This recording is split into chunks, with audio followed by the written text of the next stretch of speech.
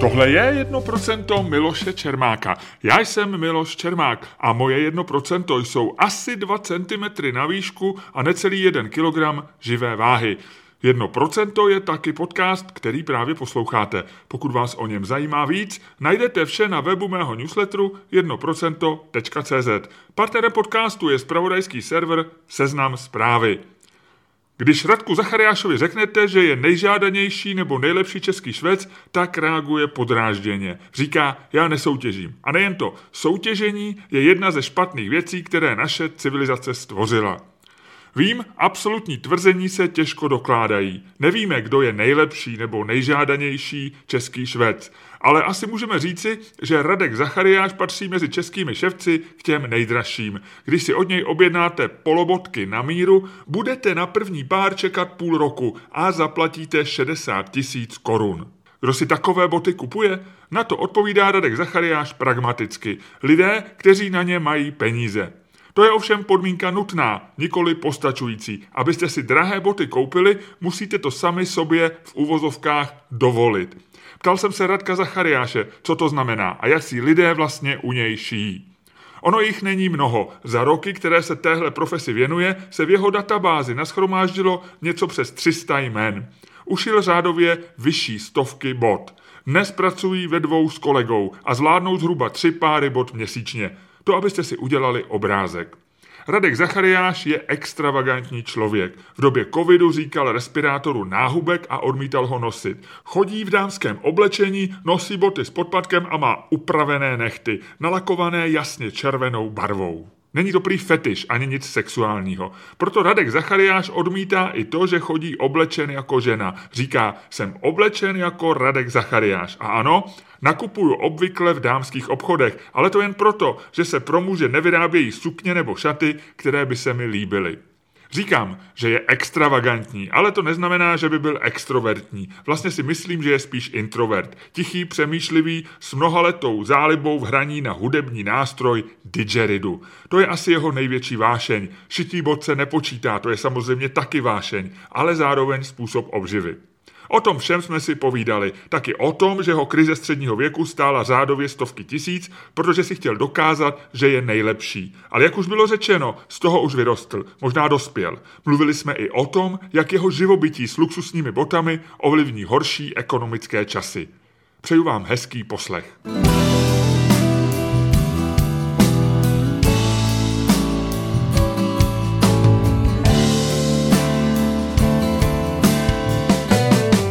Jak se máte? Jde to, no. Tak vždycky by se našlo něco, o čem by se dalo, jako, že je to blbý a mohlo by to být lepší, že jo? A zase by se našlo něco, co se jako zlepšilo a je to skvělý, tak jako záleží na co bychom se zaměřili. Jasně, tak mi řekněte nějakou jednu věc, co vám za poslední rok udělala radost.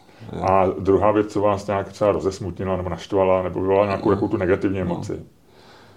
No mě dělá radost, já se věnuju, já mám takovýho koníčka, že se věnuju, učím se hrát na didgeridu, jo, na takový ten primitivní nástroj. Já to vím, protože vás sleduju na Instagramu a já jsem se snažil naučit před podcastem, jak se to jmenuje.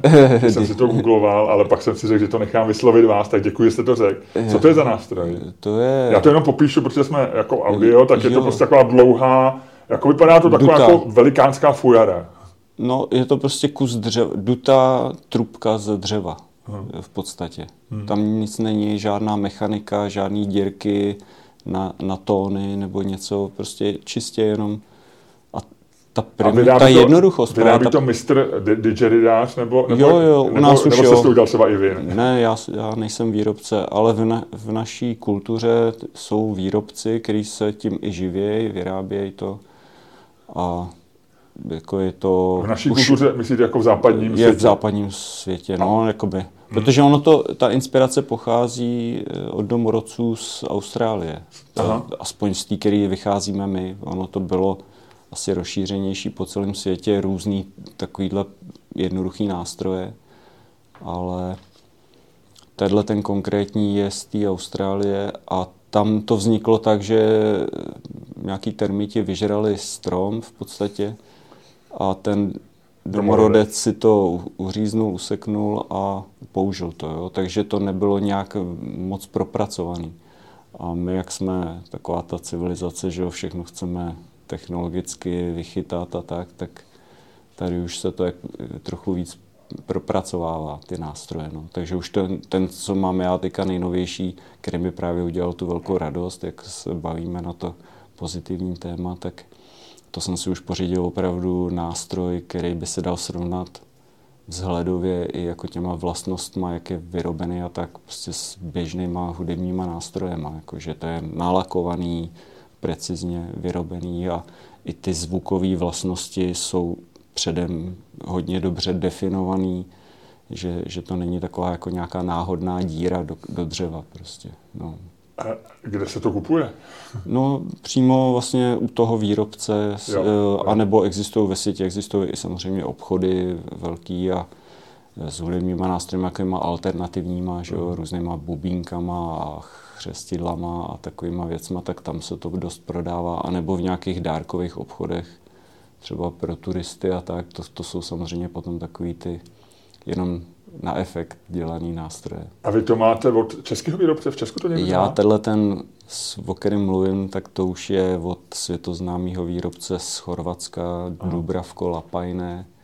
To už je jako taková vyšší třída. No. A jel jste si proto? Já jsem tam byl na jeho workshopu, na masterclassu, teďka vlastně letos. To jsem možná taky viděl na Instagramu. No. A to už je prostě taková... To je první liga, jak se říká. No jako by, dalo by se říct, že tam se prostě sešli hráči z 20 zemí ze světa. A jsou to lidi, kteří se tomu už věnují hodně let a prostě na nějaký jako vyšší úrovni. Není to prostě určený pro začátečníky, takováhle akce. To se ani nevejde do auta, ne? To je jako když převážíte surf. Jo, ale mám to přes celý auto, z kufru až k palubce. Je to 2,30 m dlouhý nástroj. Takže to máte kombík asi, nebo ne, takový ten kufr, kde se prostrkává? Jenom sklopím sedačky zadní a prostrčím to. No. Ale existují i kratší verze těch nástrojů, ale ono je to o zvuku. Prostě zase ten kratší nástroj má třeba vyšší zvuk nebo prostě trošku jiný ty vlastnosti a záleží, co prostě člověk od toho očekává. Ten váš vztah tady tomu nástroji vyšel z potřeby hudební anebo duchovní? Spíš ty, jako jak říkáte, duchovní, když já to takhle úplně jako nenazývám, ale byla to nějaká cesta nějakého osobního rozvoje. Jak jste to objevil? A já jsem prostě celý život tak nějak utvrzovaný v tom, že nemám nějaký talent na tady ty věci a že asi by nebylo úplně dobrý se věnovat prostě hře na hudební nástroj, když nemám hudební sluch a takový ty podobný programy, který do nás vkládá vlastně to okolí. A v tom jsem žil tak nějak celý ten život. Ale nějak podvědomě jsem pořád toužil něco takového tvořit. A kdysi jsem se setkal právě s lidma, kteří na to hráli nějak tak a mě to zaujalo vlastně s tou svojí primitivností, takovou tou jednoduchostí a tím, že člověk se vlastně nemusí učit nějaký složitý postupy nebo noty nebo něco takového. Připadalo mi, že je to takový improvizační nebo že prostě můžu to pojmout nějak po svým a nemusím být opravdu jako v té škole někde. No, to se potom ukázalo, že to není úplně takhle, jo, že musí se člověk něco naučit, že jo, takže chodíte na ty workshopy a dáváte si ty soukromé lekce a tak, takže stejně se musíte učit. Ale to je jedno, ale tam spíš šlo to, že já jsem si nějak předefinoval ten přístup k tomu, protože my jsme tak nějak učení, že když se třeba rozhodnete, že chcete hrát na kytaru, tak se jako rozhodnete, že naučím se hrát na kytaru. Mm-hmm. A teďka jako jdete do té školy, učíte se ty akordy a vlastně vaším cílem je naučit se hrát na tu kytaru. A teďka, když vám to jako nejde, jo, tak vy jste frustrovaný, že se asi nedokážete jako naučit na tu kytaru a vlastně vás to jakoby přestane bavit a nějak to třeba vzdáte, jo, nebo něco. To já už jsem v životě zažil takovýhle různý situace s tímhletím nastavením.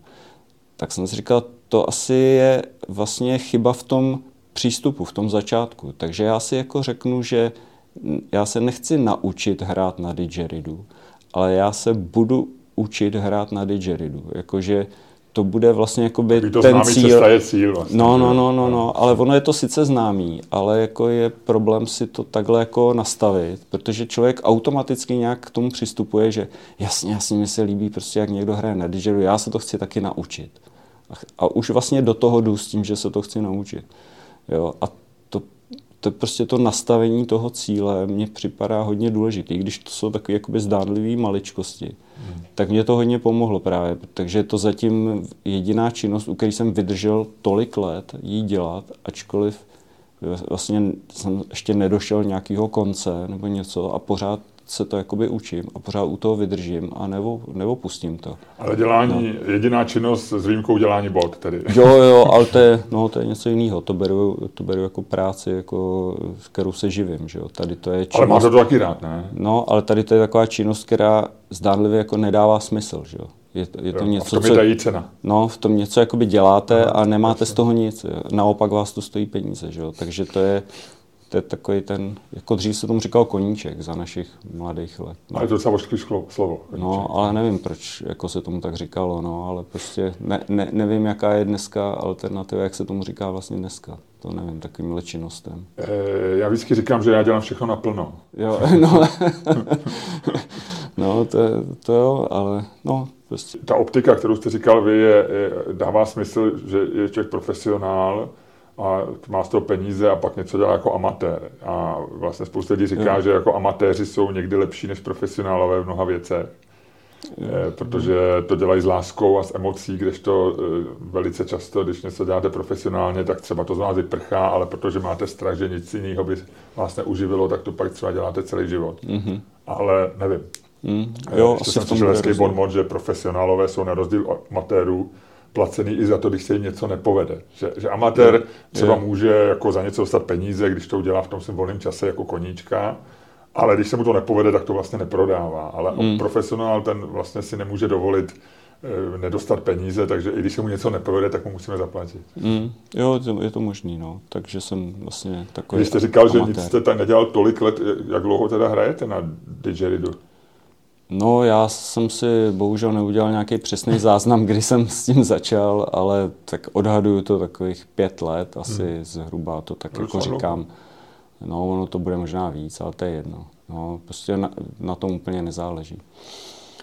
Je to prostě víc jak rok a já jsem většinou skončil právě po roce s těma činnostma, o kterých jsem se dřív snažil.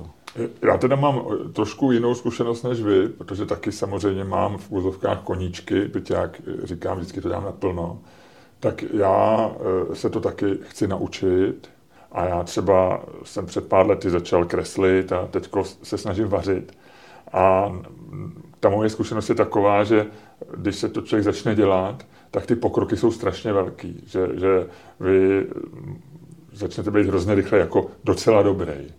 A to je hrozně uspokojující. Pak samozřejmě vy se dostanete třeba na 80% toho, jak to dělají lidi, kteří už jsou profesionálové. Ale pak těch zbylých 20% to je strašně dlouhá doba a když chcete být opravdu dobrý, tak už to trvá a pak s tím třeba přestanete, nebo když vás to baví a stačí vám to, tak pokračujete. Ale ten začátek je úchvatný, protože se strašně rychle člověk zlepšuje. To můžu potvrdit, to je asi stejný u tohohle a pak se dostanete na nějakou hranici, kde máte pocit, že se přestanete zlepšovat. Že už to ani nejde vlastně. Že to nějak jako nejde. Že už na to nemáte třeba nějaký talent nebo sílu nebo něco. Přesně tak. Jsou takový období, takový krize. A tam je právě důležitý už od začátku s tím počítat, že něco taky bude a vyvíjet si takový svůj systém, jak to překonávat ty krize. To jsem měl štěstí na dobrýho učitele, na dobrýho mistra. Protože já si právě dávám soukromý lekce od Ondřeje Smejkala. To je český profesionální hráč, tady jeden z nejslavnějších, bych řekl, i světově. A ten právě, protože to už dělá opravdu hodně dlouho, mnoho let, tak ten už si vypracoval právě takový postupy, jak ty krize překonávat a on nás to učí, že? A například? Ty žáky. No, musíte mít vytvořený systémy toho cvičení, jak cvičíte, který jste schopný jako kdykoliv, za jakýchkoliv podmínek prostě vždycky tím jako začít. Takový jednoduchý cviky A vy prostě i v té krizi prostě víte, že sednete a začnete to jednoduché cvičení. A děláte jako na houslích byly etidy třeba, jo? No, ale třeba nějakou úplně primitivně jednoduchou. No. A vy ji furt jedete furt dokola. A tím jako opakováním toho jednoduchého postupu vy vlastně překonáte tu myšlenkovou nebo tu nějakou tu psychickou krizi, protože to jednoduché cvičení je ten základ, bez kterého se neobejde ani ten profesionál, který to dělá prostě těch spoustu let. No a vy se prostě z toho nějak jakoby dostanete. Tam jsou prostě nějaký asi psychické mechanismy, které se začnou jako čistit a nějak to začne zase fungovat. No já nevím jako jednoduše, jak to popsat, ale takové je asi tak jako ve stručnosti ten princip. No. A pořád vás to baví? No právě, že jo. No. To je na tom právě zvláštní, že prostě i přesto, že kolikrát právě zápasíte s nějakou tou krizí, tak ji vlastně vždycky překonáte a vždycky se zase jako to nějak odrazíte. No, snažím se cvičit každý den, no, to by mělo být základ, ale někdy se to teda nepodaří. No. A teď úplně technicky se tam ten zvuk vyluzuje jak? Je to podobné jako na trubku? Tam nejsou žádný díry, nic. Takže... Je to jenom opravdu dutá trubka. V podstatě se to dá předvést na jakoukoliv trubku, jako třeba na trubku od vysavače nebo něco. A je to jenom vibrace, kterou vytvoříte svým vlastním tělem. Takže rty hlavně, jazyk, prostě veškerá ta dutina vnitřní a hlas zapojený, dech, jo, všechny tady ty věci, prostě celé tělo hraje. No. A ta trubka to je jenom ozvučnice. V podstatě ona ten zvuk jenom zvýrazní. No. Takže a každý den se snažíte trénovat. U těch dechových nástrojů jako obecně je problém, že rty nejsou, tam ty svaly, které jsou na té puse kolem těch rtů a tak oni nejsou pevně uchycený ke kosti údajně. A oni tím pádem nemají tak dobrou svalovou paměť, jako jiný svaly, který třeba máme na rukách nebo tak tam ta svalová paměť je mnohem dlouhodobější a líp se trénuje. A tady, jak je to jemný všechno a je tam těch svalů, mikrosvalů opravdu hodně, tak je hodně těžký právě je to naučit, jak se mají přesně vytvarovat, co mají dělat a udržet jim tu paměť. Takže ty dechaři všichni prostě vědí, že musí cvičit opravdu každý den, aby to udrželi pořád. Že to není takový to, jak se říká, když člověk jednou jezdil na kole, tak když na něj znova sedne, tak umí. No, ono asi úplně se to nezapomene, ale opravdu takový ta kondice těch svalů a taková ta přesná pozice a všechny tady ty vlastnosti, které potřebujete, abyste podal opravdu dobrý ten výkon, tak to se ztrácí postupně. No. To, že vám to způsobuje štěstí, když hrajete, tak to je daný tím, že vám to jde a že už se vám daří ty tóny a ta hudba, ale má to i nějaký jako takový ten fyziologický rozměr v tom, že říká se, že třeba bubny, že to vložně způsobuje štěstí, jak to rezonuje, jak to ve vás začne z fyziologických důvodů, že slyšíte, že akusticky, jak se začne ty vibrace. Tak. No. Je to něco podobného tady? To je hodně podobné, ale ještě bych řekl intenzivnější, protože ten buben je mimo vaše tělo, ale vy ty vibrace vytváříte v podstatě svým tělem a hodně se vám vracejí z toho nástroje. Takže to hodně ovlivňuje právě ten pocit. No a tím, že se zabýváte dechem, že to je všechno, ta rytmizace a i ta intenzita zvuku a všechno je závislý na dechu. Takže vy většinou docílíte nějakého pravidelného dýchání, abyste vytvořil nějakou skladbu nebo nějaký rytmus a třeba dlouhodobě pravidelně dýcháte, třeba zrychleně nebo zpomaleně nebo něco. No a logicky, jak známe i z jógy nebo z nějakých jiných těch, tak to dýchání hodně ovlivňuje to, jak se ten organismus potom chová nebo jak se cítí a tak dále. Takže to má opravdu velký vliv. No. To je právě jedna z věcí, které jsou spojené s tím osobním rozvojem a s tím jako nějakým, jak vy jste říkal, duchovním rozměrem nebo tak, protože oni dřív ty domorodci to právě používali při obřadech. Hlavně. Pro ně to nebyla zábava. Je to jako obřadní nástroj vlastně. O dýchání se hodně mluví, říká se, že dýchání je důležitý, vycházejí celé knížky o dýchání. Často slyším od i kamarádů, jak dýchají, ať už při józe, nebo mají dechové cvičení. A já jak jsem netrpělivý člověk a radši dělám věci jako silový, jako vždycky dám přednost běhání než protahování nebo nedej bože józe, tak mně to dýchání přijde hrozně nudný. Já se nedokážu přimět k tomu, abych ráno 10 minut seděl a dejchal, ale kdybych tomu přidal ten nástroj, tak to vlastně je zajímavý koncept. Mnohem zábavnější je to, no. To jo, to je výhoda, no.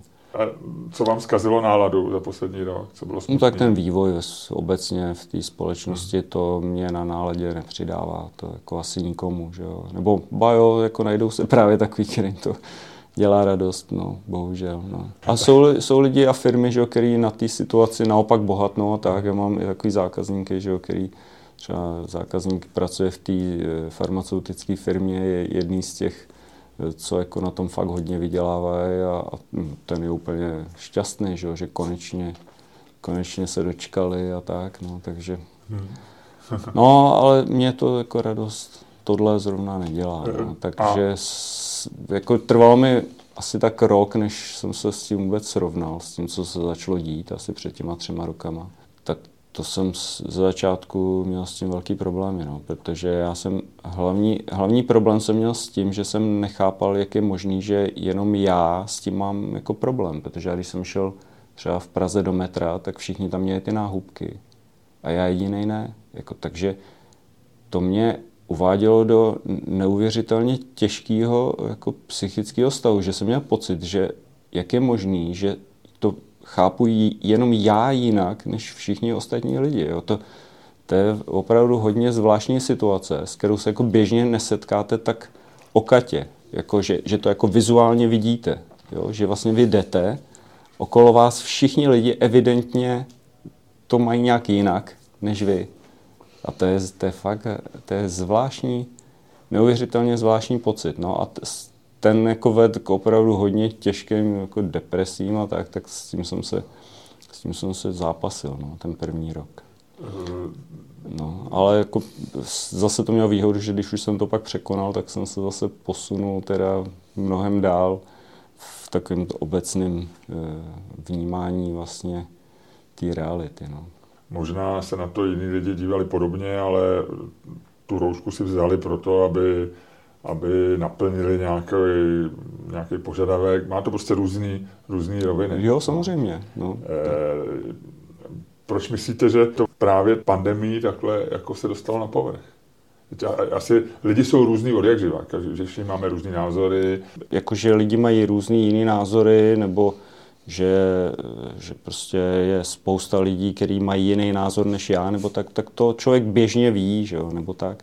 Ale když to vidíte na ty vlastní oči, že jo, jdete po městě, nebo jedete v tom dopravním prostředku a vidíte je, ty lidi, že tam to bylo opravdu hodně markantní, no. Protože já mám na to opravdu jiný názor na celou tady tu situaci, než je úplně takový ten mainstreamový, jo, takže. Ostatně já mám asi taky jiný názor než vy. Nicméně jenom úplně poslední věc k tomu, a člověk většinou, když zastává nějaký názor, tak si myslí, že je správný, proto ho zastává. Ale když zjistíte, že, já nevím, v metru 95% lidí vizuálně zastává jiný názor, nezvyklá vás to, není jako takový to, říká se to pravidlo Okamovy břitvy, když vlastně to nejjednodušší řešení je správný, tak většinou, když jedu autem a začnou řidiči přede mnou brzdit, tak celkem logicky si říkám, třeba už tady někdy jeli a bude nějaká prudká zatáčka a taky přibrzdím, protože vlastně se jako snažím, je to možná, mohl by to někdo říct, je to stádní chování, ale ono se většinou vyplatí stádní chování, proto ve stádu jako zvířata přežijou díl, než když pak jsou sami. A tak jenom jak jste to vlastně jako v sobě řešil, že máte takhle jiný názor, nebo takových lidí mohlo být víc, ale nakonec si část z nich poslušně tu roušku vzala. Někteří měli, protože si mysleli, že to je správný, protože se virus nemá šířit. Někdo mohl podobně jako vy říkat, že to je náhubek, který nedává smysl. Konec konců studie byly pro obě strany takový i takový, ale vemu si roušku, abych na sebe napoudal pozornost. Jenom jako jak jste se s ním vnitřně srovnával, že to je jako jen těžké rozhodnutí. No, já jsem jasně viděl, že to je nesmysl. Jako logicky, nějak jako svým zdravým rozumem bych tak jako Myslel jsem si, že mám zdravý rozum a že to vidím jasně. Takže mě jako nemělo co zvyklávat. Jako tam to opravdu bylo celkově tak nesmyslný, celá ta situace, že jako opravdu tam jediný, co by mě asi jako přesvědčilo, že se něco děje, by bylo, kdyby takhle většina těch lidí padala na zem, tam se váleli v křečích a už všude ležely prostě ty mrtvoly a něco takového. Tak to bych si asi říkal, tyjo, tak to je hustý, jo. Ale to by asi možná Ruška nepomohla, nechci vás... No, ona by nepomohla tak jako tak. To je na tom celý to bizarní, že jo. Ale jo, že to by byla asi situace, jak se ptáte teda, co by mě zvyklalo. Jasně. No, nechat ani jeden z nás nejsme odborníci na vědy asi, ale... Určitě ne, no. Jak se daří dělání bod? Já vím, já jsem s váma poprvé dělal rozhovor, možná už to bude skoro 10 let, nebo je to docela dlouho, si myslím. Že... Jo, já si na to úplně přesně vzpomínám. Já jsem jednak přišel s tím, že jste nejlepší švec, ale zároveň jste velmi používal Instagram, takže jsem jako spojil tyhle dvě věci dohromady, že jste byl instagramový švec. Jo, ale to zaprvé bych trochu obrousil to slovo nejlepší švec, jo. Ono to je totiž takový zavádějící. Jakým způsobem bychom to hodnotili? Není to tenis, kde máme žebříček, kde přesně při dolém bodě. No. Omlouvám se všem výborným ševcům, který jsou vaši konkurenti a jistí přátelé. Jo, já to takhle nevidím. Jo. A hlavně já už právě jsem i dozral do takového stádia, že já nesoutěžím. Já nechci soutěžit. Takže soutěž nebo soutěžení je jedna z takových věcí, která ta naše civilizace, bych řekl, jako, že to je jedna z těch špatných věcí, které jsme vytvořili. Že učíme děti už od malička soutěžit, jo, pořád. A všichni furt soutěžíme a lidi baví soutěžit a takový. Ale kam to vede? Kam jsme se tím právě dostali, že jo? K tomu mám zase bonmot, já jsem dneska jak studnice bonmotu, většinou to nedělám v podcastu. Ale slyšel jsem výborný bonmot, že konkurence je něco, co v biznisu vytahuje z firem to nejlepší a mezi lidma z nich vytahuje to nejhorší. Prostě nemám to rád, takže... Ale někdy je člověk v soutěži, aniž si to vybere. Jo? Vy jste vlastně, my jsme celý život v soutěži a jenom říkat, že nesoutěžím, vás z toho nevyviní. Prostě na tom nějak nelpím, jo? Jestli jsem nejlepší nebo nejsem, nebo takhle.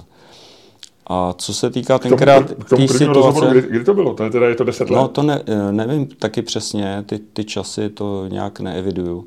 Ale vzpomínám si, že to bylo právě o tom, že když začaly ty sociální sítě a iPhone a takhle, tak mě to bavilo. Ale ono to byla úplně jiná atmosféra tenkrát na těch sítích, než je dneska. Jo. Že oni jak začínali s tím, všichni ty firmy, tak oni to udělali takový svobodný. Ty jejich různý algoritmy a tak dále byly nastavený tak, že člověk tam dal nějaký příspěvek a teďka ten příspěvek mohli vidět různý lidi, který jste neznal třeba a tak dále. A ty lidi vám to hodnotili opravdu upřímně. Ještě nebyly takový ty fígle, jak se to jako má dělat, abych získal co nejvíc sledujících a takový ty kalkuly. Jo, to neexistovalo nějak tak ze začátku moc. Ty lidi to brali tak nějak přirozeně upřímně. Takže člověk mohl mít i radost, že když vytvořil nějaký příspěvek, že se to někomu líbí a že mu to někdo pochválí. Bylo to taky jako přirozený. Tak v té době mě to bavilo. To byl takový ten začátek.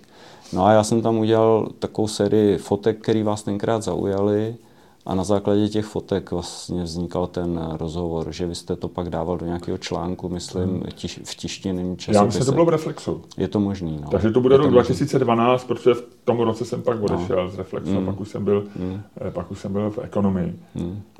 A vím, že potom jsme spolu ještě dělali rozhovor, když už jsem byl v ekonomii, a to bylo asi pro ego. A tehdy jste mi říkal i o svý, já nevím, jestli to láska, ale o svém vztahu ke Steve Jobsovi, že máte stejný brejle, Apple Watch a máte pořád Apple Watch. Ještě mám, ale... Už to vychladlo trošku ten vztah. To vychladlo právě hodně, protože já dřív, když jsem začínal s těma technologiemi, tak já jsem chtěl pořád to nejnovější, že jo? Líbilo se mi to, zajímal jsem se o ty novinky. A dneska já mám Apple Watch 2. generace a iPhone 7. Jo, v dnešní době. Vy jste se v jistém roce prostě zastavil a říkáte, že už lepší vás nezajímá. Ne, to ne, ale mě přestala bavit ta filosofie, jakou oni postupujou. rok od roku se zhoršuje vlastně ten pocit z toho, že vy si kupujete nový výrobek, ale už víte, že oni mají něco lepšího, nějakou jakože lepší technologii, ale nedali ji do tohohle konkrétního modelu, protože si ji schovávají na ten příští rok, protože ji dají jakoby příště. A je to takže tak opravdu? Je to tak po každý. Takže vy už víte, dřív to bylo takový jenom někdy, to jako udělali u nějakého to jakože, jo, ale to se tak zhoršilo, že už je to vlastně teďka jako normální, jako standard vlastně. Takže si kupujete novou věc a už víte, že prostě příští rok bude lepší, ale zase příští rok už budete vědět, že to zase příští rok je lepší nebo něco. Je to takový, že jakoby nikdy nemáte tu nejlepší technologii, kterou by jsme jako lidi mohli mít, už ji jako nemáte k dispozici. Víte to, jakoby, a je to obecně nejenom v telefonech, že jo? Je to jako takový obecný jev, kam dospělo to díky tomu marketingu, reklamě a tady tím věcem, takový jakoby strategický všelijaký věci. A já mám pocit, že už je to míň a míň pro lidi dělaný. A je to víc a víc dělaný všechno jenom na biznis. Jenom na to jako vydělat co nejvíc pro akcionáře, jo, pro majitele a tak dále. A to mě nebaví. Právě. Já chápu, v čem se vytratila ta vaše radost. No. Já kdybych chtěl polemizovat, tak řeknu, že to tak možná bylo vždycky, možná jsme si to jenom neuvědomovali. Mám pocit, že to je takový ten běžný, jako nějaký vývojový. Každý ví, že za rok bude o něco lepšího. Co mě osobně vadí dneska na technologiích a co mi začíná vadit víc a víc, je, že za prvý ten jejich životní cyklus je strašně krátký. A není to ani inovace, ale to prostě tím, že se ty věci rozbijou. Nejsem úplně takový ten konspirátor, který by říkal, že se tam dávají ty takzvaný kurvítka a že to je opravdu spočítaný na dny skoro, že jakmile má vyprčí záruka, že ta věc přestane fungovat. Ale mám takovou zkušenost, že opravdu ty věci přestávají fungovat a nemusí to být nic sofistikovaného. Jsou to i ledničky a trouby a ta druhá věc, co mi vadí, že nejdou opravit. Že v podstatě vám přijde opravář se podívat na ledničku a řekne, zaplatíte 2000 za to, že přijel a on vám poradí, ať si koupíte novou, že se to nevyplatí opravovat. Ale to přece není žádná konspirace. To se normálně prokázalo, že technologicky se dělají tady ty věci. Vždycky je nějaká součástka, která by mohla být kvalitnější, ale udělá se horší, aby právě nevydržela. Ale to je jedno. Ale já se tím spíš vracím k tomu, že vy jste švec, který dělá ručně a dělá věci, které vydržejí v úzovkách věčně. No, jako boty jsou spotřební věc, jo, to není na pořád taky. Pokud je normálně užíváte, tak záleží vždycky na tom, jakým způsobem se o ně staráte, v jakém prostředí je nosíte, kolik těch bot máte, abyste je střídal, jo, a tak dále.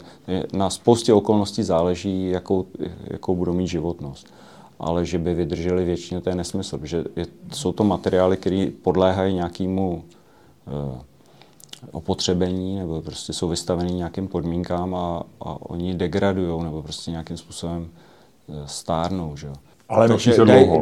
Je to, oproti dnešní filozofii výroby je to samozřejmě na dlouho. No. A hlavně dá se to opravovat, bylo to vymyšlená ta technologie, kterou používáme my při té výrobě, to je šití do rámu takzvaně. Tak to je vymyšlená technologie, aby se právě daly spravovat dobře ty boty. Takže ono jako spravovat se dá dobře, anebo namáhavě nebo těžce, že jo? Něco se dá jako taky opravit, ale když to k tomu není ten výrobek od začátku vymyšlený, tak ta oprava je nepříjemná, prostě musíte to jako dělat. No. Jasně, já si pamatuju, já jsem kdysi dělal pro Karla Schwarzenberga, vím, že jednou přišla řeč na boty a já jsem mu říkal, že si jdu koupit nějaké boty nebo něco takového a on říkal, já si boty teď už dlouho nekoupil, já boty mám, otec jich nechal udělat asi 20 párů.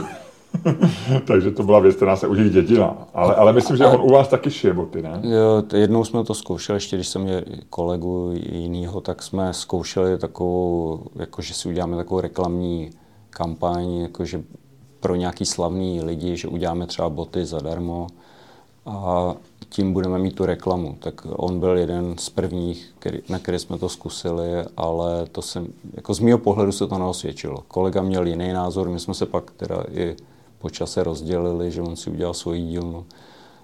A myslím, že on tomu pořád věří, tady tomu konceptu, ale já si to nemyslím.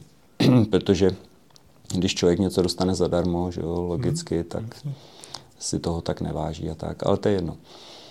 Ale jenom chci říct, že jak jsi říkal, že právě že má 20 párů, no, tak to potom samozřejmě ty boty vydrží, že jo? Protože vy je střídáte. No, a tím se prodlužuje ta životnost. Lidi mají rádi čísla, novináři dvojnásob.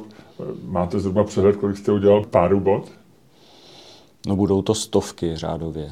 Protože vím, že já jsem si je z začátku čísloval a přestal jsem právě někdy po 100, protože se mi to pak začalo komplikovat, že bylo víc lidí v dílně tenkrát a vzniknul tam nějaký zmatek a já jsem se přistihl, že jsme měli 2 boty pod stejným číslem pořadovým vyrobený. Tak v tu dobu jsem s tím nějak skončil a to bylo něco přes 100. No, to kolik děláte párů ročně teď? Teď jste 2, myslím. Teď jsme už dlouho, spoustu let už jsme jenom ve 2. Jste si vyškolil jste si následovníka, nebo ani ne následovníka, ale spíš kolegu. V podstatě jo, no tak on je mladý, tak mohl by být mým synem v podstatě, protože jako v tom věku je. No. Řádově, já nevím, my uděláme tak kolem 3 párů za měsíc, no, tak já nevím, no. My na ty počty opravdu moc nejsme, no. Ale jsou to prostě nízký desítky. Jsou to nízký, no, já nevím, to je kolem 50, nebo kolik to je za rok, jako to, když 3 měsíce. Kdybyste dělali si měsíčně, jak je to 36? 36, no, tak vidíte, umíte počítat rychlejc, no. No, tak někdy je to víc, někdy míň, no, tak jestli uděláme.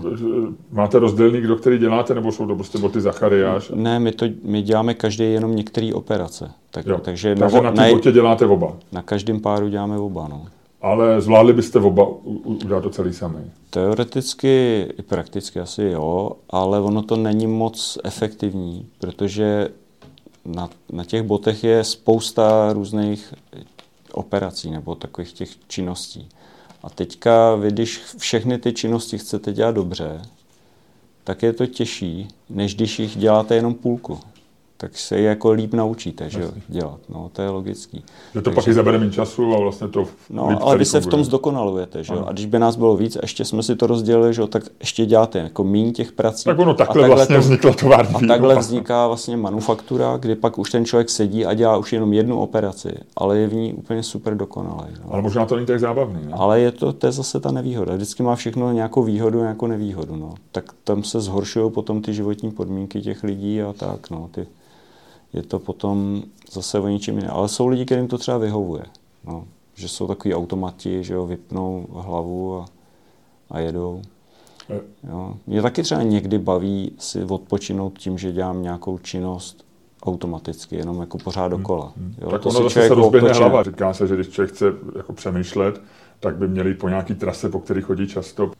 A nebo i meditovat v chůzi se dá, že právě taky jako za těch podmínek, no, že se ničím nerozptylujete. Jak vám říkám, já jsem ten člověk, co radši běhá a radši přemýšlí. Pro mě ta meditace už je moc velký.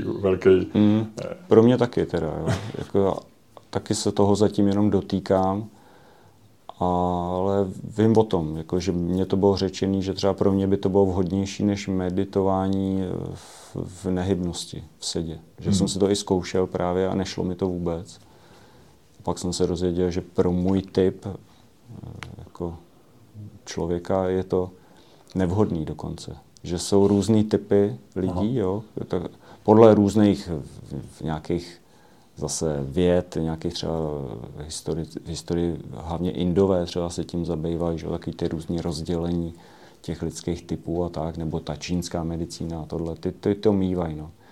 A když říkáte, že jste se to dozvěděl, takže to je nějaký guru, s kterým o tom mluvíte, nebo jste se to jsem byl náhodně na nějaký masáži, a kde ta paní se tomu věnovala, tady tomu oboru, tak mi to řekla. Takže řekla nevhodný vyloženě jako z hlediska jako fyzického typu. Fyzického typu, no. No. Že jsou různý typy, ale ono je to tak, že si toho člověk i všimne. Ani o to nemusíte nic vědět a všimnete si, že lidi nejsou všichni stejní, že každý jsme trochu jako v něčem jiný. Někomu vyhovuje brzo ráno stávat, třeba když dám takový příklad, že jo, ale večer v 7 už se mu zavírají oči, že jo. A jiný je do půlnoci jak rybička, že jo, ale ráno nevyleze dřív než před obědem. A vy jste který ten typ? No, já jsem spíš ten, že nemůžu usnout, no, večer. Takže soba, jak se říká. Asi, no, jako podle tohohle asi jo. No. Já jsem viděl kdysi i nějaký video, kde si vaše manželka Edita? Edita, Stěžovala, že jste šil boty až do půlnoci. No, když jsem začínal, tak jo. No, ale máte teda neuvěřitelné znalosti teda o mně. Vy jste na tom dneska tak, že potřebujete o sobě dávat vědět, je ta poptávka po vašich botách větší než nabídka, protože 3 páry bot měsíčně nejsou za stolik. A nebo o sobě potřebujete dávat vědět. Jaká je dneska situace vaše na trhu? Čeká se u vás na to, že obkreslíte někomu chodidlo, nebo nečeká? Myslím si, že je pořád potřeba dávat o sobě vědět asi. A jako nikdy není ta poptávka tak velká, aby nemohla být ještě o kousíček větší. Teda aspoň u nás. Teda, jo. Protože to je tak specifická už kategorie toho luxusu. Je to už opravdu na hranici nějakého jako vnitřního rozhodnutí i pro toho bohatého člověka. Jo? Že když ty peníze má ten člověk, tak on si to musí sám sobě dovolit je za to dát. Jo. Tak je to prostě taková zvláštní hranice. Ono mimochodem, hodně bohatí lidi jsou často velmi lakomí. Nemyslím jako na druhý, ale i na sebe. Já znám lidi, kteří jsou velice bohatí a já, který nemyslím si, že nejsem chudej, ale nejsem velice bohatý, tak si často v restauraci dám něco, co oni říkají, no to já bych si asi nedal tohle. No. Je to, co si člověk dovolí. Ano, prostě. Ano. No, takže my se pohybujeme na takové zvláštní hranici. No. A tím pádem my potřebujeme asi být známější, než by bylo nutné, když by to takhle nebylo. Jo? Že, jinými slovy, nám by stačilo poměrně málo zákazníků na to, aby jsme se měli dobře a měli jsme pořád co dělat. Ale to by museli být nějaký uvědomělí zákazníci, kteří by pořád od nás něco chtěli a tak. Ale tady je spíš ta situace taková, že není ta kultura už na to taková, jako aby to bylo jak třeba pan Schwanzenberg, že má 20 párů, tak aby každý náš zákazník měl 20 párů, tak tam nejsme. Jako jo, tam prostě někdo má víc, někdo míň, ale to jsou spíš výjimky, když mají víc párů. Jo. Tak proto potřebujeme pořád další, nový oslovovat a tak. No. Kolik dneska stojí vaše boty? Já vím, že to samozřejmě záleží na materiálu, ale vím, že jsme spolu mluvili naposled. Nevím, jestli se tohle pamatuju dobře, protože ty peníze mě za tolik nezajímají, ale vím, že jste říkali, že to začíná na 50 000. No, tak přeci jen už je to dost dávno, jak se to trochu zvedlo, ale je zase fakt, že jsme už spoustu let nezvedali ty ceny nebo neupravovali. Jo? Že nějak mi připadalo, že ten vývoj společnosti tomu jako nenahrává moc, abych já ještě jako zvedal ty ceny. Ale takže na nějakých 70 000? No, je to tak, my to máme udělané už dlouho tak, že první pár pro toho nového zákazníka je dražší než další páry. Jasně. A to je kvůli tomu, že s tím prvním párem je mnohem víc práce, tam se musí udělat takový vývoj, že se změří ten člověk, ale pak se vyrábí pro něj speciální kopyta, potom se vyrábí pro něj zkušební boty, to jsou modely těch budoucích bot. A teprve ty modely on si zkouší, ty se upravujou se ty kopyta a když se to všechno vyzkouší a teprve je to všechno v pořádku, tak se začnou šít ty finální boty. Jo. Takže ten proces je mnohem složitější a ten proces my máme teďka ohodnocený na 20 000 a pak je cena podle typu bot, takže polobotky třeba jsou 40. Jo. Takže první pár polobotek 60 000 a potom na těch samých kopytech, když chce další boty, tak 40. Jak dlouho to trvá, ten proces? No, tady ten první pár, tak půl roku. No. Záleží na spoustě věcí zase, jak má zákazník čas na ty zkoušky a tak, no, ale obecně obvykle půl roku. No. Takže to je takový trochu zážitkový pro toho zákazníka. No, to je hodně zážitkový. Pokud si to dovolí zase. To je zase další věc. Když si to chce užít, tak si to může užít jako zajímavý zážitek. Rozšíří mu to obzory, dozví se spoustu nových věcí. Kolik si strávíte času? No, když si to dovolí, jak vy říkáte? No, tak ta první schůzka, když to probíhá u nás v dílně, právě když si přijede na návštěvu, to měření a tak to je minimálně hodinu, ale právě záleží, co to je za člověka, jestli si třeba chce i trochu povídat a tak. Kouká, říká, zkusku, dělejte. Změřte mi tu nohu, už musím běžet. Takže to může být i víc potom, No a ty zkoušky to většinou nezabere moc času, ale zase záleží. Je to prostě určitý setkání lidský, tak je o tom, jestli ten člověk chce opravdu jenom si vyzkoušet ty boty a už běžet zase, anebo jestli se využije to setkání k nějakému popovídání, zase třeba hodinovýmu, nějaký kafe a tak. Takže to záleží, no. Je to zase člověk od člověka, to se nedá tak paušalizovat. Vy jste tak hezký postřeh, že i bohatí lidi mají v hlavě ty šuplíky a něco si můžou dovolit, za něco utrácejí velké peníze, na něčem šetří. Asi to máte psychologicky promyšlený. Jaký je ten typ lidí, kteří se rozhodnou koupit si drahé boty, že nebudou zrovna na botách šetřit? Já to nemám moc promyšlený. Já to spíš... To jde samovolně. Jo. Spousty věcí si člověk kupuje, že jsou jako statusový symbol, hodinky si můžete koupit za 1 000 000 a někdo to absolutně nechápe, byť třeba ty peníze má taky, protože neví, proč by měl mít hodinky, když si může koupit Apple Watch, který mu slouží dobře a ještě ho ráno probudějí a řeknou mu, kolik uběh. A někdo, kdo má rád hodinky a má rád tu estetiku a má rád věci kolem toho, tak řekne, že přece si je koupí proto, že mu udělají radost. Tak jenom se ptám, jestli jakému typu lidí záleží na botách. No, na to se nedá odpovědět. Není nějaká knížka nebo studie o tom, kdo si kupuje drahé boty? Protože ty lidi jsou opravdu různý. Každý má nějaké svoje důvody, vlastně svoji situaci. Je to spíš statusový symbol, no to anebo praktická věc, že opravdu hodně lidí říká, že jsou ty boty strašně pohodlný. Taky, oboje. Prostě všechny ty varianty. A já jsem se snažil třeba přijít na to, co by ty lidi spojovalo, nebo co jim jako...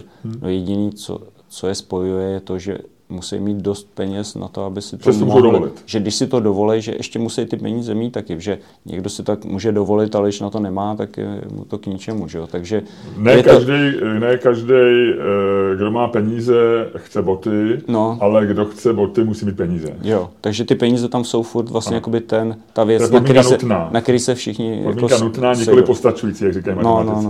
No, tak to je asi jediný, co mají společného, fakt, jako, že to jsou tak rozdílný životní příběhy, rozdílní lidi, že to asi se nedá úplně...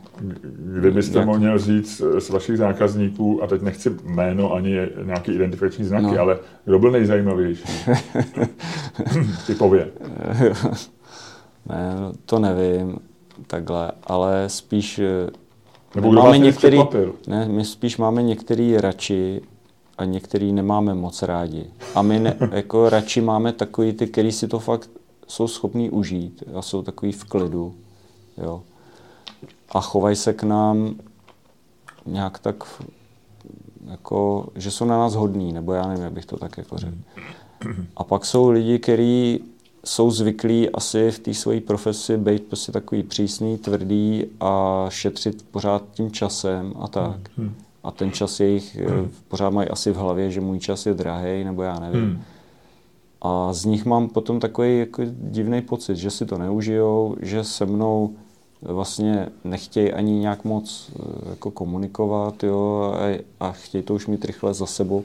A to potom vás tolik nebaví, že jo, samozřejmě, no. Takže spíš to rozdělují takhle. Nemají to ani takovou radost potom ani. No to nevím ani, že? Protože to se ani nedozvím, protože jak nekomunikujou moc, tak se ani skoro nic nedovím. Takže já to spíš rozděluju si takhle ty zákazníky, když už si je potřebuji rozdělovat, ale jako kdo byl zajímavější nebo něco, to je fakt těžké. Každý je zajímavý svým způsobem nějak. A jasně. Jako i ten, co jako mi byl třeba nepříjemný tím, že mi nevěnoval žádný čas, tak tam bylo třeba zase zajímavý, že musel jsem za ním do kanceláře a dostal jsem se do takových prostředí, kde se člověk běžně nedostane. Takový ty vysoký patra a ty kanceláře, že, a tak dále, ty koberce takhle vysoký a takový ty věci. Takže vždycky je něco, prostě, co je jako zajímavé. Nějaká odměna na vás čeká. No, něco je zajímavého prostě, no. Měl jste nějakého zákazníka, který si to jako skoro už nemohl dovolit? Protože jako když jste na žebříčku Forbesu, tak to není problém. Ale pak je někdo, kdo zase po těch botách tak touží a ví, že třeba trochu nebude jíst před Vánocem, nebo tak? Jasně, no. pořád ještě zapad do té kategorie, že musel na to ty peníze mít, to je jasný, ale už to bylo pro něj, že jako je nemá jako běžně. No, to jsou takový, máme takový, no, samozřejmě. Ty jsou asi nejlepší, to jsou opravdu srdcaři. No, nejlepší. To taky bych zase takhle úplně neřekl, nejlepší. Jsou dobrý, jako jsou hodní, já si jich vážím, že to takhle jako dělají, ale tam vzniká určitý nebezpečí, že ten člověk, když si pořizujete něco drahýho a je to pro vás opravdu drahý, tak vy k tomu máte trošku jiný vztah, než takový ten člověk, který je to pro ně jako běžnější. Jo. A u těch bot přeci to je spotřební věc a jako mít jí furt někde jako na to koukat, jestli jsem si to někde jako neodřel, nebo jestli to nemám trošku někde něco. Rozumím tomu, že pak nemáte ten normální vztah, jako má mít člověk botem. Že z toho uděláte něco pořád víc jsou to prostě jenom boty. Jasně. I když jsou luxusní, ručně dělaný, všechno, jsou to prostě boty. Jo. A takhle je to potřeba brát. Jo. Tak někdy je to takový na vážkách. No. Slyšel jsem vždycky pochvaly na vaše boty, nebo obecně na ručně šitý boty. Máte někdy i stížnosti, že nejsou pohodlný? Že se něco nepovedlo? A tak taky se něco nepovede, to je jasný. Ale zase my jsme v té kategorii, kdy my si nemůžeme dovolit nad tím mávnout rukou. A když máme nějaký problém, že se něco nepovedlo, tak my ho řešíme, dokud ho nevyřešíme ke spokojenosti. Ale má to pro nás ten neblahý efekt, že je to pro nás ekonomicky ztrátový, že prostě i za cenu, že prostě bychom měli udělat nový boty nebo něco, jo, tak to prostě uděláme a nemůžeme koukat na to, že jsme prostě prodělali extrémně. Protože že by někdo z těch jakoby důležitých lidí řekl, že má takovouhle zkušenost, by pro nás bylo mnohem horší, než 10 dobrých referencí, že naopak mají dobrou zkušenost. Jo, prostě my razíme, nebo já razím celou dobu, co to dělám, takovou filosofii prostě určitou, toho luxusu. Jo, a to je možná trochu jiná filozofie, než mají třeba obchody v Pařížské ulici. Nebo něco, který taky jako říká, že jsou luxus. Jo? Ale a ty boty tam stojí často podobně. No, ale tohle je prostě něco jiného. A ten luxus je právě v tom, že vy máte svýho osobního ševce a vytváříte si s ním určitý vztah, který je o extrémní důvěře v podstatě, bych já jako řekl. Já prostě potřebuji, aby ty lidi se na mě mohli spolehnout, jakože to prostě udělám tak, jak jsem řekl, jak to jako bude. A tak, jo. A to jsou věci, které vy nesmíte nikdy porušit, i kdyby vás to mělo stát prostě prodělek, jakože ten měsíc prostě nic nevyděláte, nebo já nevím, tak prostě přesto nejede vlak, protože jakmile z tohohle ustoupíte, tak to můžete celý zavřít, protože jste vlastně jako by porušil tu filozofii svojí, jo. A už nejste kontinuální a už sám před sebou už nemáte žádnou ani hodnotu, natož pak ještě před nějakýma dalšíma lidma. A už se můžete jít někam zaměstnat a vykašlat se na to. Jo, takhle to já vidím. Takže si celou dobu jako stojím prostě za nějakýma svýma názorama na tohle a celou dobu to takhle jako jedu. Takže jestli jsem se dopustil třeba nějakých přehmatů nebo něco se nepovedlo a někdo je třeba nespokojený do dneška, tak ale je to třeba možný tím, že já o tom nevím. Jo. Kdybyste to věděl, tak uděláte všechno pro to, aby byl spokojený. Jo, je to totiž možný, jo, protože se může stát, že ten člověk je třeba nespokojený, ale on vám to neřekne. Jo, což se děje, jo, že lidi si něco koupí, ono se jim to nelíbí, ale už to nejdou třeba vrátit nebo tam diskutovat někde. Jo, radši to neřeší. Za ty roky, co to dělám, tak máme v databázi ke 300 zákazníků, necelý 300. Jo? Tak to není zas tak moc. No. Tak v tom procentu, kolik nás je, že jo, tady. Vy jste už říkal, co se nepovedlo, například, že jste dělal s kolegou, s kterým jste se pak rozešli a on měl jinou filozofii vzhledem k propagaci. Vy jste jeden čas i mířil do centra Prahy. To souviselo, to byl ten samý kolega, nebo? Jo, trochu to souviselo, bylo tam trochu víc aspektů. Tam šlo o to, že já jsem začal, když to řeknu úplně stručně, začal jsem prostě tady s tou činností, s tou výrobou. Pak se mi to začalo nějak rozjíždět s množstvím těch nabraných zakázek. Já už jsem to sám nezvládal, to jsem ještě dělal na začátku všechno úplně sám. Tak já jsem si pak hledal k sobě lidi a našel jsem člověka, ten mi připadal, já jsem se ho tak nějak našel na internetu, sešli jsme se, připadalo to, že budeme mít nějak, že budeme schopni spolu prostě dělat. Ačkoliv jsme byli každý úplně jiný, jo, ale mně připadalo, že bude dobrý, že se budeme dobře doplňovat. Jo, že každý máme jiné vlastnosti, tak když to dáme dohromady, bude to úplně skvělý. No a fungovalo to asi 2 roky, 2,5 roku, nějak tak. No a mezi tím on měl vysoké ambice být sám za sebe, svoje jméno prosazovat a tak.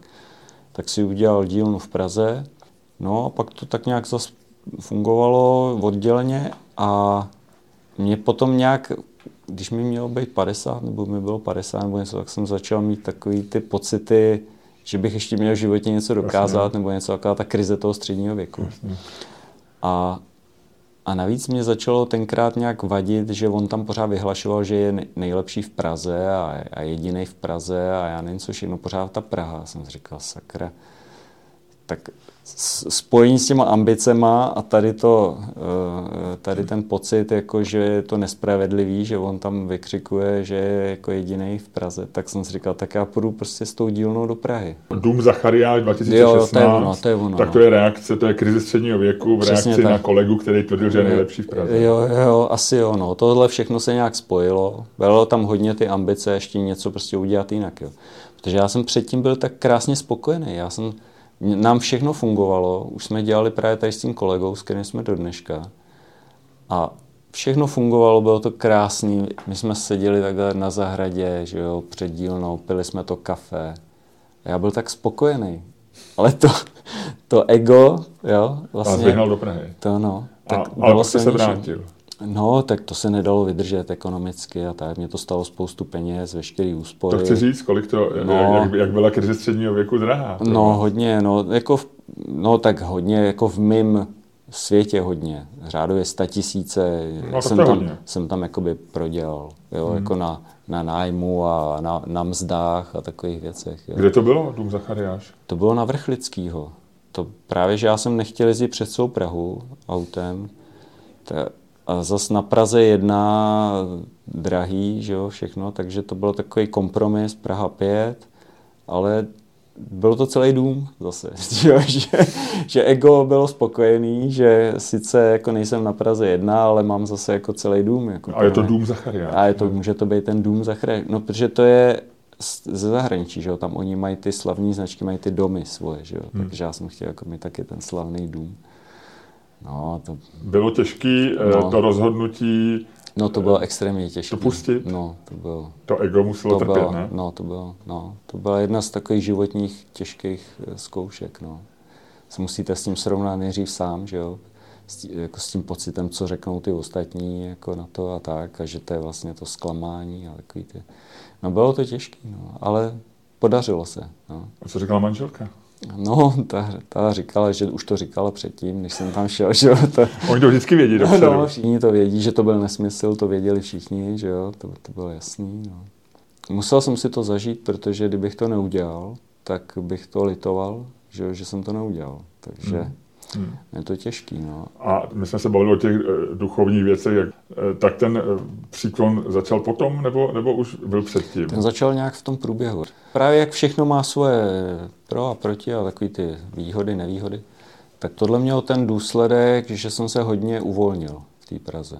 To jsem se rozletěl, jo. To bylo obrovský, jo, že prostě to souviselo nějak s tím, že že on to byl i velký rozhodnutí to udělat, ten krok, jo, jako odstěhovat se do té Prahy s tou dílnou. Takže jedno velké rozhodnutí to udělat a když jsem ho jako udělal, tak jsem měl úplně euforii, jo, ten první rok nebo 2, to jsem byl prostě úplně jak...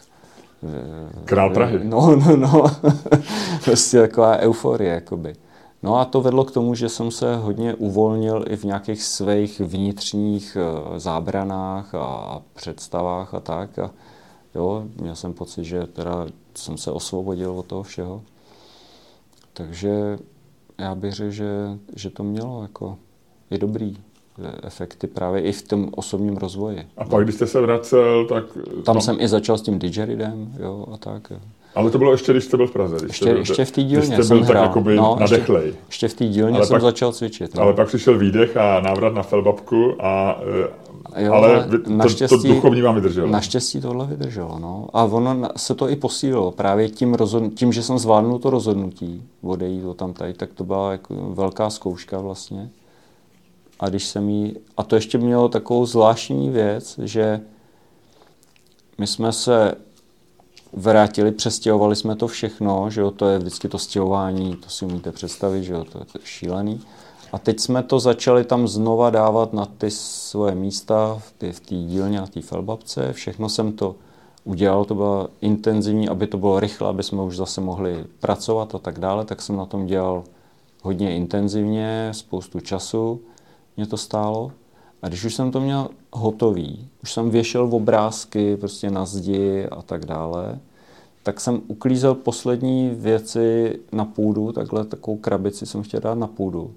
A já jsem spadl ze žebříku a zlomil jsem si nohu.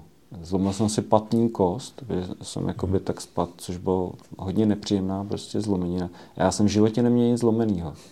Jo, a to se nedává ani do sádry, takže vy jste je to strašná bolest. Je to bolí to. A vy vlastně nemůžete opravdu nic dělat. Ani člověk by řekl, může dělat rukama nebo něco, ale to vám tak komplikuje ta bolest a celkový ten stav, ten život, že vy v podstatě jste vyřazený.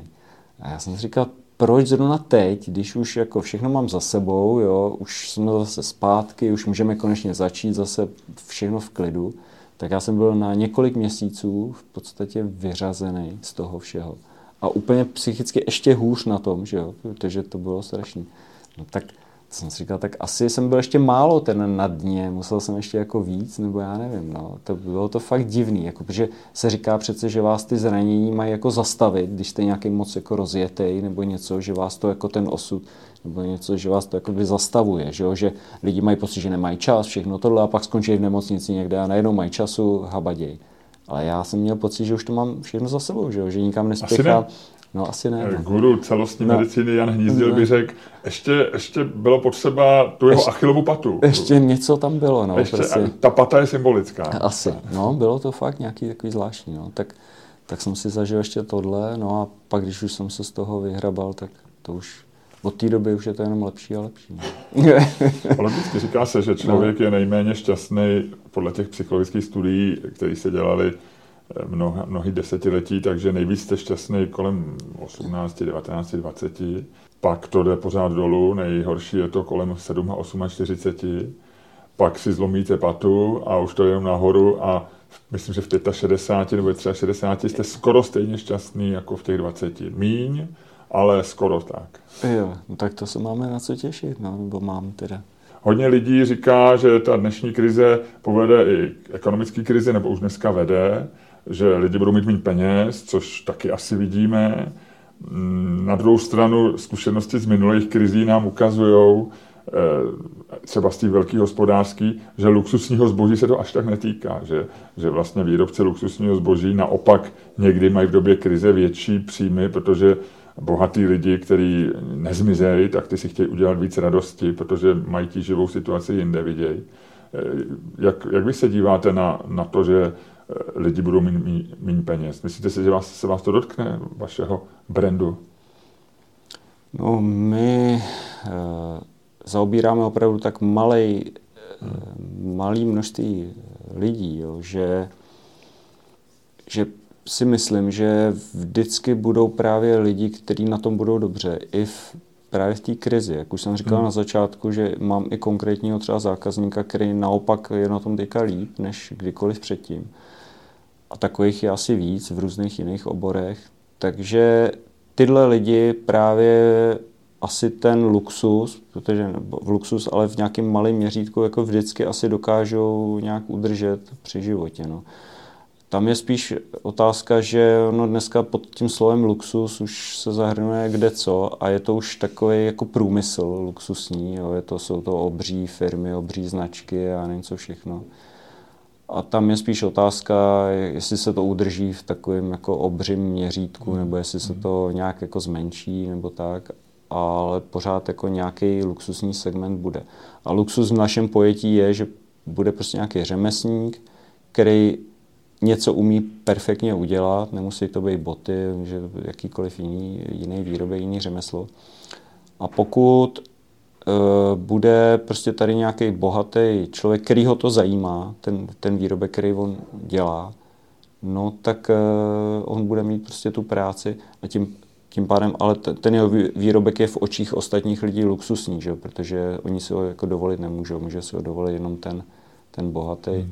Takže takovýhle luxus asi jako bude pořád kdykoliv. Jo? Dokud bude ta společnost fungovat tak nějak, jak funguje dneska na tady těch nějakých principech. Jo? Protože pokud se společnost úplně změní jako i principiálně nějak to fungování, tak pak je možný, že ani tohle jako nebude fungovat. No, já nevím.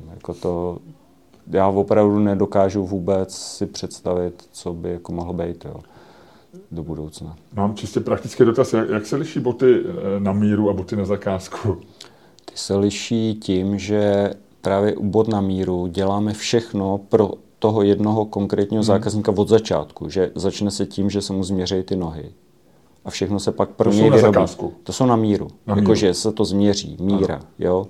Tak vychází to z té míry. Ano. Že prostě podle té míry se všechno vyrobí. Kopyta a tak dále. A když je to na zakázku, tak my to máme udělané tak, že ta kategorie na zakázku, ta už je jako předpřipravená. Že jsou tam určitá série. Na zakázku jsou levnější. No. Že je tam prostě nějaký kopyto, který už je hotový v nějakém tvaru. Na něm už vyrobený nějaký boty, který si ten člověk může vyzkoušet a když mu jsou, tak si je buď to může teoreticky koupit třeba hned, anebo se mu vyrobí ty samý znova. A nebo se mu můžou mírně upravit podle toho, že když si je vyzkouší a vidíme, že třeba má moc velký nárt, tak my na těch kopytech standardizovaných, sériových, jenom trošku přidáme na tom nártu třeba a vyrobíme mu je s větším nártem. Aha. Ale už to je všechno předpřipravené. Už se nedělají speciálně pro něj ty kopyta, nedělají se zkoušky pro něj a tak dále. Tak je to velký rozdíl v rychlosti taky realizace té zakázky. To bylo vytvořená tady ta kategorie u nás v dílně kvůli některým zákazníkům, který potřebovali ty boty rychleji, třeba na svatbu nebo něco takového. Takže ty jsou a pak levnější. Tam vlastně jsou něco to, levnější. Jak jsi říkal, těch 20 000 těch tam není. To jsou na míru. No. Takže tam třeba zbyde těch 40 000 plus minus. No, děláme i levnější právě ty o 5 000, ještě je to levnější. A že polobotky vyjdou na 35.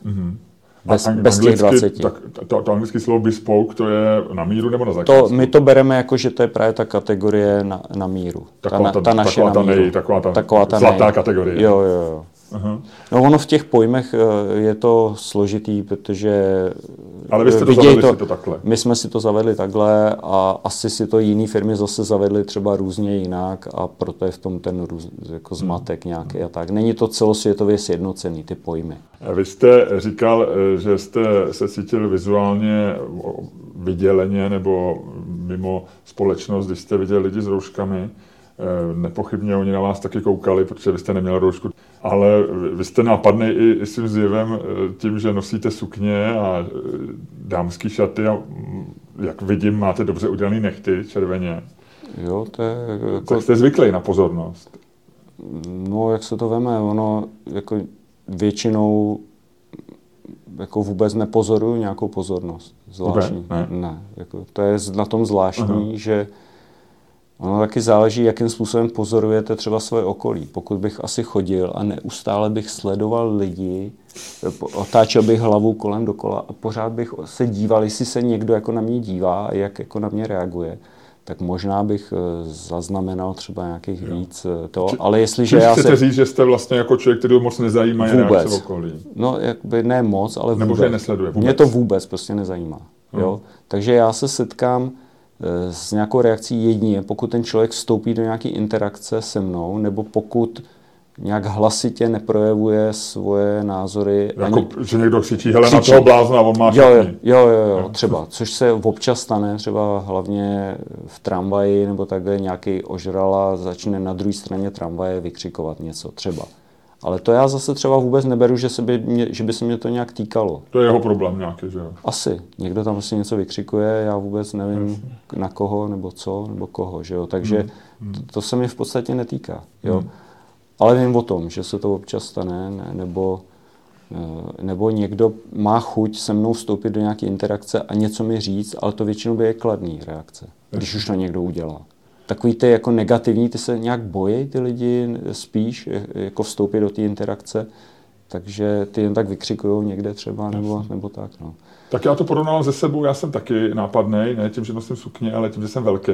No. Mám určitou empatii, proto když člověk vypadá odlišně než z různých důvodů, než většina tramvaje. To, ale zase tam je to právě o tom vnitřním nastavení, co máte v hlavě nastavený, a já jsem si právě nastavil, že mě to nezajímá v podstatě, protože ono není ani důvod, aby vás to zajímalo, protože vždycky bude mít někdo na vás nějaký názor, který se vám třeba nemusí líbit. A to můžete chodit úplně jak ze škatulky z nejlepšího krejčostí. A někdo nebo od nejlepšího ševce. No a někdo si bude říkat, ten je divnej, on chodí v tak krásném obleku, nebo prostě něco. Ale vlastně vždycky to bude. Nějaký vztah byste k tomu měli, mít, protože hodně lidí si možná kupuje vaše boty proto, aby si lidi všimli, že mají hezký boty. Jo, tak jako zajímám se o to právě. Možná to, jak chodím oblečený a jaký věci mě baví, je jenom výsledek toho vývoje, že jsem se hodně zajímal právě o tady ty věci, že víc než běžný zákazník nebo spotřebitel se až tolik nezajímá do důsledku třeba o historii oblíkání nebo o nějaké jako další varianty, možnosti. A mě to prostě postupně nějakým vývojem dovedlo až tam, kde dneska jsem, jako, nebo co dneska nosím. Jo.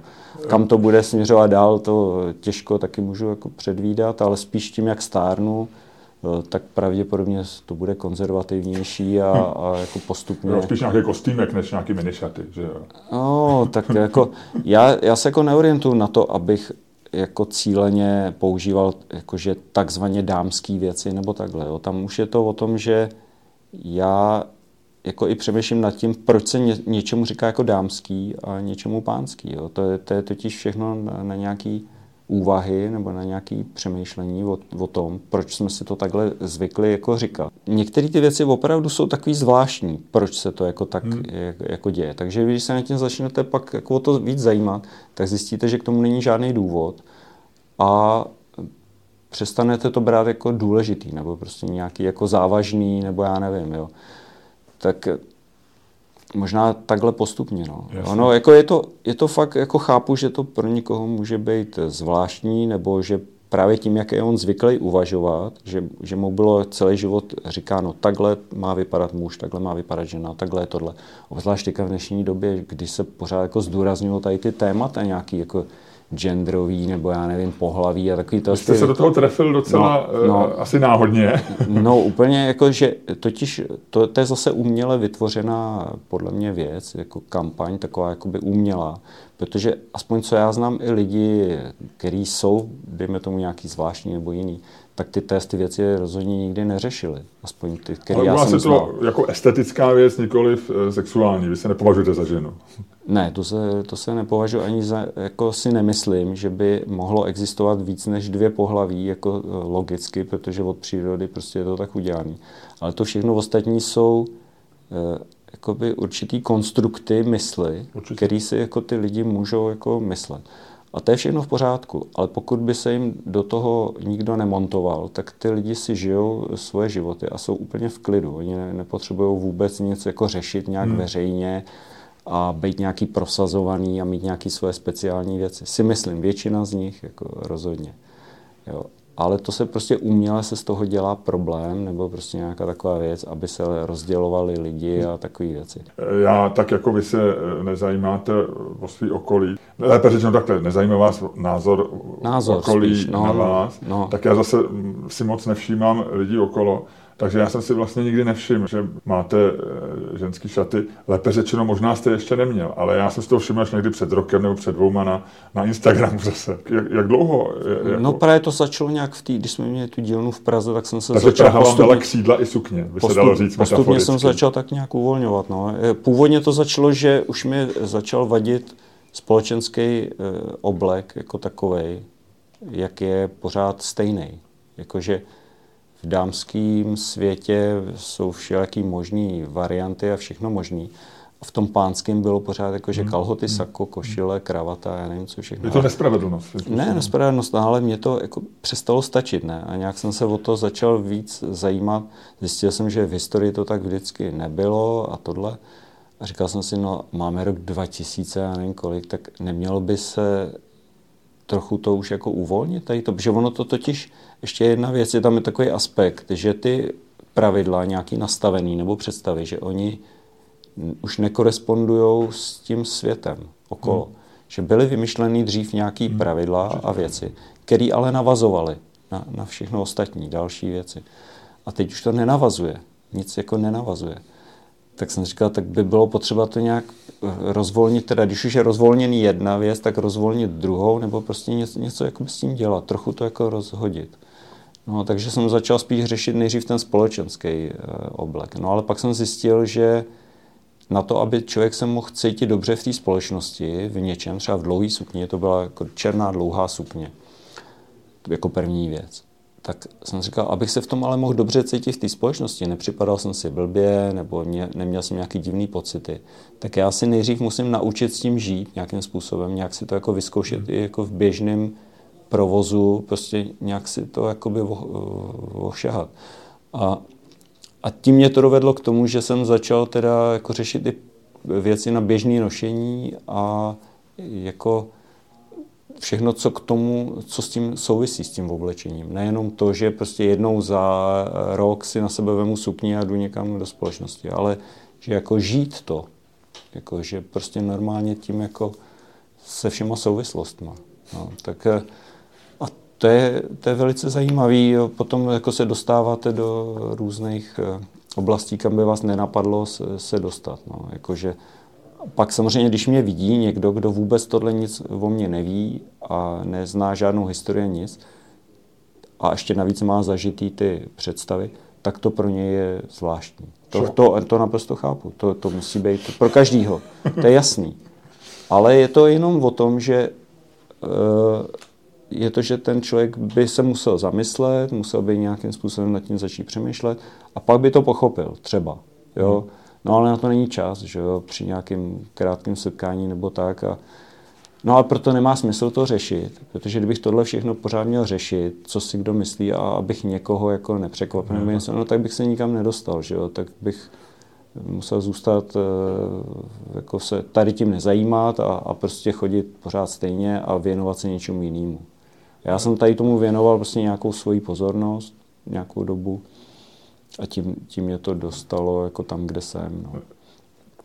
Nepřesvědčil jste nějaký svý následovníky? Ne, já právě vůbec nemám ani potřebu někoho ale to může být aniž bez té potřeby, že třeba, já nevím, zákazník se s váma začne bavit a vy řeknete, to, co říkáte mně, a on řekne, to mi zní docela logicky. Třeba ne, já se naopak v podstatě nesetkám téměř s nikým, komu by se to třeba líbilo, nebo kdo by v tom viděl nějakou inspiraci, nebo tak, jo.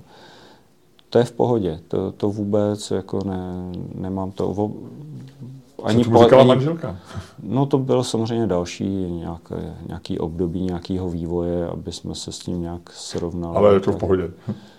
No víceméně, jako teď jsme v pohodě. Kdybych chtěl vtipkovat, tak řekne, že si půjčujete šaty, ale to je příliš nízký vtip na to, aby... Ne, to není nízké, ale bylo by to jenom z nepochopení té situace, protože to totiž jako existují lidi, kteří třeba zajímá jako dámský oblečení, jako vysloveně je to pro ně určitý fetiš, nebo prostě nějaká... Že to přitahuje. Ale že to musí být jakoby to dámský, že je tam vlastně ta podstata toho, že to je dámský. Kdežto já vlastně trochu to mám jinak v tom, že já spíš hledám věci, které jsou jakoby pro mě příjemné. A jestli to je jako zrovna dámský, no tak bohužel jako se nevyrábí zrovna pánská sukně, jakoby taková, která by se mi líbila. Jako jsou nějaký jako pánské, jako kilty a podobně, taky mám, zkoušel jsem. Jo. Ale já třeba právě zkouším ty různé varianty a tak třeba chci něco jako jiného od toho a zkusím to, co se jako prodává jako dámský. Já si to zkusím a zjistím, že jako to má takové vlastnosti, které jako jiný nenajdu jakoby v tom takzvaném jakože pánském sortimentu. Jo. no tak samozřejmě musím to koupit v tom dámském sortimentu, ale to jako pro mě neznamená, že by to bylo jako, že to není pro mě jako důležitý. Není to vzrušení, že jdete že to je jdete v Marks & Spencer do patra, kde jsou ženské věci a tam si koupíte něco na sebe. Jo. Jako není tam ta podstata toho důvodu. Jo? Abych to obloukem vrátil a nějak ukončil elegantně, tak je to podobný jako s vašima botama. Je to prostě na míru, je to Zachariáš, není to ani dámský, ani pánský. Jo, v podstatě právě takhle by se k tomu možná mohlo přistupovat, že bychom jako to nemuseli až tak jako striktně dělit, ale ne jako v zájmu toho, ať jsme jako co nejvíc korektní, nebo já nevím, takovýhle ty hovadiny. Ale prostě, protože to není nutný. Jako, samozřejmě je jasný, že třeba podprsenka je dámská věc, protože jakoby pán ji nepotřebuje. No tak, když pak hodně přibere a ubyde testosteronu, tak někdy by potřeboval, ale... No dobře, ale jako obecně, jo, když to tak veme. Rozumím. Jo, ale to přece není nutný zdůrazňovat, tak je to logický, že to je prostě takhle, jo. Ale jestliže jako žena nosí kalhoty a muž nosí kalhoty, tak který z nich jsou jako pánský a dámský? Jakoby, proč to jako rozlišovat? Samozřejmě se liší nějakým střihem, ale to by se lišili stejně. Kdyby se to šilo na míru nebo něco, tak se stejně budou lišit. A i u těch pánů budou na každého pána jinak vypadat a na dámu. Jo, takže není až tak nutný je zase jakoby rozlišovat, protože furt jsou to pro mě kalhoty teda. Já jsem oblečen jako já prostě a není mým primárním cílem vypadat jako žena, ale ani jako muž v nějakém tradičním pojetí, jak si někdo představuje muže. Já se prostě oblíkám tak, jak se mně líbí a jak se chci cítit zrovna momentálně, protože oblečení hodně moc ovlivňuje to, jak se člověk cítí. Jo? A boty ještě samozřejmě, to je další věc taky. Jo? Protože já teďka ještě nosím třeba vyšší podpatky na těch botech. Já bych nemohl teda upřímně řečeno. No. A to je zase další věc, která ovlivňuje velice hodně, ovlivňuje to, jak se cítíte, jakým způsobem vlastně reagujete na to prostředí a tak. Jo. To jsou všechno věci. A vy si tím tvoříte ten pocit, jakým jako jdete. Že někdo třeba řekne, já jdu dneska na slavnostní večer někam. A tam se musí jako oblek a takhle. On se oblíkne ten oblek, běžně ho nenosí, ale je to jako, že to je teda ten slavnostní oblek, jde tam, teď cítí se blbě, že jo, samozřejmě, protože na to není zvyklý, ale jako splnil nějaký kritéria toho, že teda je v tom slavnostním prostředí. Teďka, když může, tak si to rozepne, nebo si sundá to sako. Prostě tohle. Já se ptám, jakým způsobem si ten člověk vytvořil sváteční pocit? Podle mě nijak, jako žádný nemá, jako jenom, že tam teda je v tom prostředí, ale jako sám sobě, jako na svém těle si ho nevytvořil. Jo? A já už vím, že jsem schopen si oblečením vytvořit úplně skvělý sváteční pocit, ale já si můžu vytvořit i během běžného dne, jo? Že nepotřebuju k tomu sváteční sál a já nevím, co všechno. Jo? Steve Jobs, kterýho jste obdivoval, tak ten se cítil dobře každý den v tom samém, někdo se cítí dobře každý den v něčem jiným. Proto nemá smysl někoho se snažit ovlivnit nebo někomu jako... Nebo někoho napodobovat. Poslední otázku dávám každému stejnou. Za 10 let bude svět horší nebo lepší? No, to je právě to, co se asi hraje tady, no. To je ta velká otázka, kterou bych chtěl asi vidět každý. A jak ta hra dopadne podle vás? Já jsem založením spíš pesimista. Všichni říkají, já jsem optimista. Já jsem spíš pesimista, bohužel, teda založením.